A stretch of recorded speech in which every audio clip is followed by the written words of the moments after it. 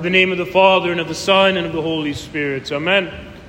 Today we're given in the Gospel of John, we hear the story of Jesus who visits this wedding at this town in Cana in Galilee.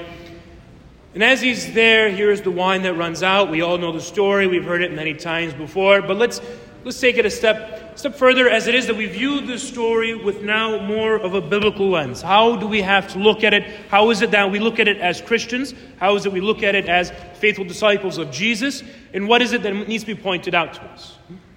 Here is Jesus, who, if we hear in the first part of the gospel, is still going around and he's collecting his disciples. The first chapter of John, and here are the disciples. They're coming to him. He's making followers. These disciples are later on going to become the apostles. They're going to be sent out, apostolos, to be sent out on mission. They're going to become the first bishops of the church. And as he gathers them, here is Nathanael. And as he comes to Nathanael, here is Nathanael who Jesus tells him, I have seen you under the fig tree. I know who you are. And Nathanael is astonished, and he says, here is now, you are truly the Son of God. You are the Rabbi. You are more than just a teacher. You are more than just a rabbi, but you are the Son of God. You are the Messiah. You are the one we are looking for. You are the one who was promised. You are the one who, through all of history, all of the Old Testament, the Jews for thousands of years have been waiting for you to redeem them. You see, the story today is quite a beautiful one. Things come into completion, and there's a reason why it is. But the first sign that Jesus does, the first miracle that he does, is water into wine, right? It's kind of strange. The first miracle is not a healing. The first miracle, it's not a party. It's not a whatever. It's not this water into wine. Literally, a wedding ran out of alcohol, and here is Jesus who's turning now water into wine. That is the story. But why? Why is that? Take it a step back. As we examine what it is that's going on here, for thousands of years before, here are the prophets who keep coming and to the people of Israel, and they keep coming and they say, look how unfaithful you are. We hear in the prophet Isaiah, we hear in prophets before, here are the people of Israel, here are the people who are supposed to be dedicated and separated and supposed to be worshiping God, and they continue to transgress, they continue to trespass, they continue to sin against God, they continue to go against Him, and the more in which they go against Him, here is God who doesn't give up on them. Not at all. He sends prophet after prophet after prophet after prophet to the house of Israel, to the people, to the Jews, to be able to say, hey, listen, I still love you. However many times it is that you go against me, however many times it is that you run away from me, however many times it is that you are unfaithful to me, I still love you. I still seek you out. Not only that, we also hear in another book of the prophet Isaiah, that Isaiah says that God is so madly in love with His people, so madly in love with us, that He wants to be able to marry His church. That is why it is when we talk of Jesus Christ, who is the bridegroom of the church, His bride, how it is that God now is so madly in love with His people that He marries His church. He's so madly in love with His people that He comes down on earth, that the very nature of Jesus, when it is that we look at Jesus and we don't see Him as just another teacher who said some nice things and that's about it. Not at all. He's not like a Buddha or Muhammad or whatever it might be, or another prophet that just says some things. We don't come together to worship a prophet. Not at all, my brothers and sisters. There's something very unique about Jesus. Why it is that we worship Him. It's a marriage between God and humanity. It's a marriage that's found in the very person of Jesus, who is 100% God and 100% man. There is no confusing the two. And in that relationship, in that great marriage, now is Jesus, who we hear last week, the Lamb of God, who has come to take away the sins of the world. That is why His sacrifice is so perfect. That is why when it is that He is sacrificed, He takes up our humanity, and He takes up in His divinity, and He gives us this divine life, that we're not just stuck now as humans, but when we're called to something much greater. We are called to share in the very life of God, and to not even stop there, but to be overflowing with the love of God. That's what today's miracle tells us. You see, one of the great hallmarks that always kind of hits me hard is the writings of Pope Benedict XVI. In the 1950s, 1960s, there were these so-called Christian theologians who tried to really look at the Bible and say, listen, There's a difference between the Jesus of history, of who he actually was, and the Jesus that we find in the Bible. And they tried to really disassemble it. And now it is we get this idea that we go out there, Jesus is just another religious figurehead. He's just another person. He's just this guy who lived 2,000 years ago. Maybe he was a great social activist. Maybe he worked good for the good of the people, and people rallied behind him because he spoke for the marginalized. He spoke for the people who couldn't speak for themselves. It's not who Jesus is. Pope Benedict says you're getting it wrong. You don't understand. There is no separating the Jesus of history from the Jesus of the gospel because they're the same person.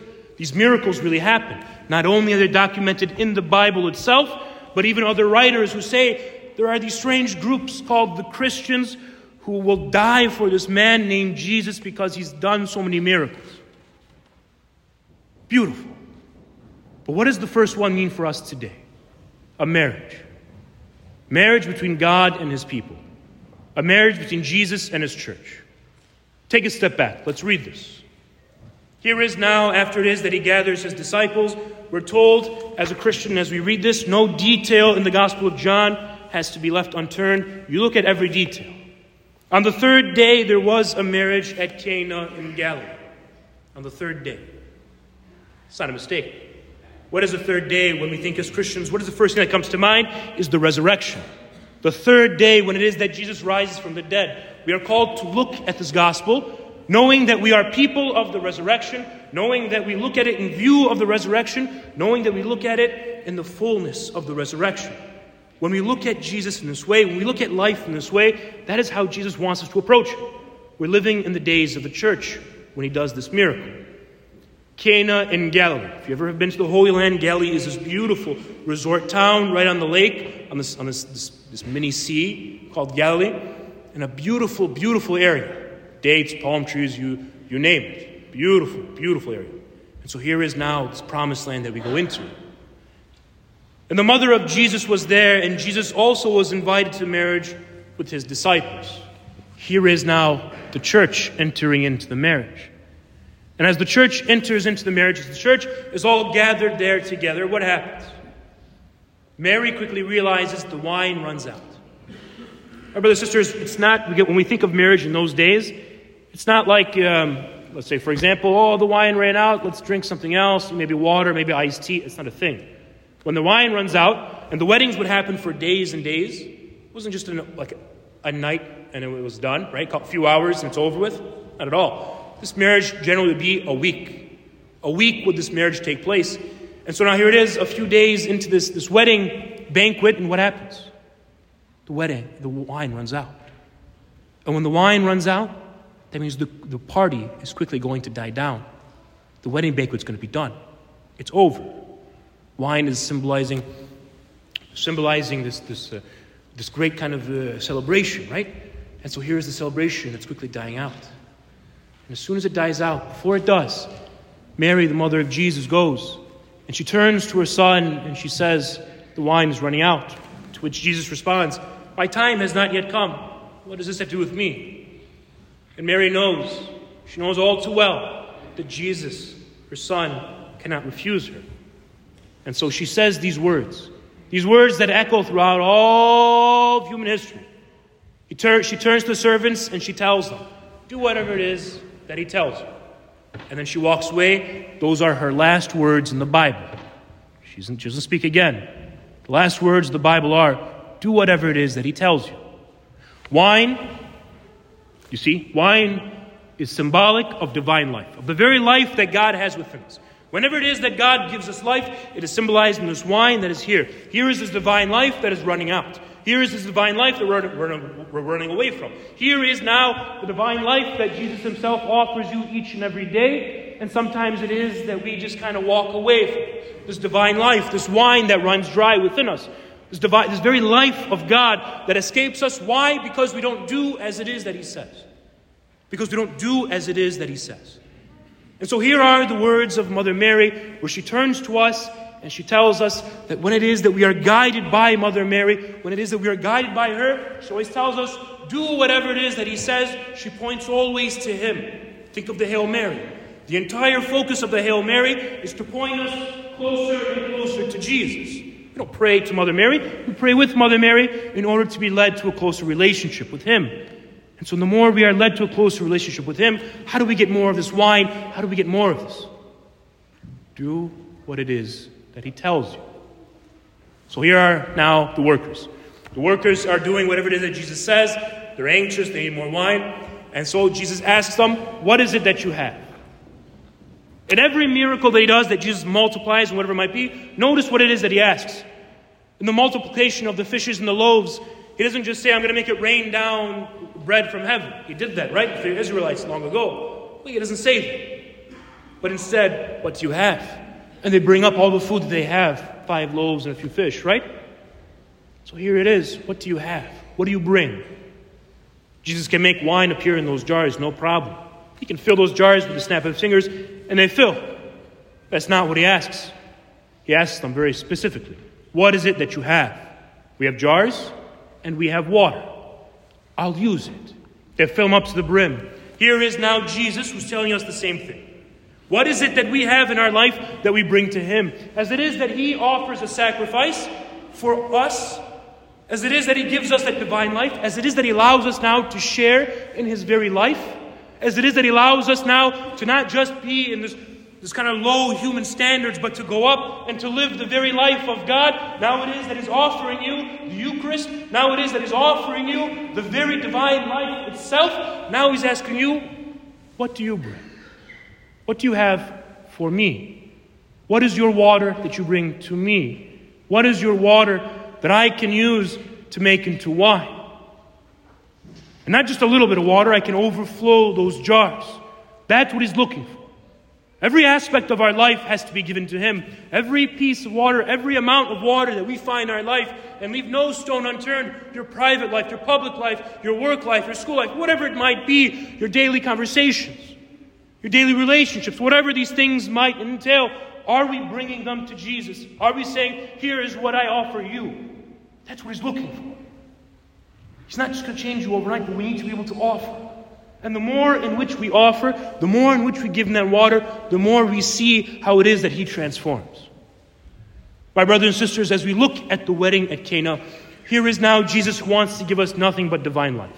Here is Jesus who wants to give us nothing but the very life of God. You see, He's not happy with us as just staying as humans. Not at all, right? He wants to work on what is already good.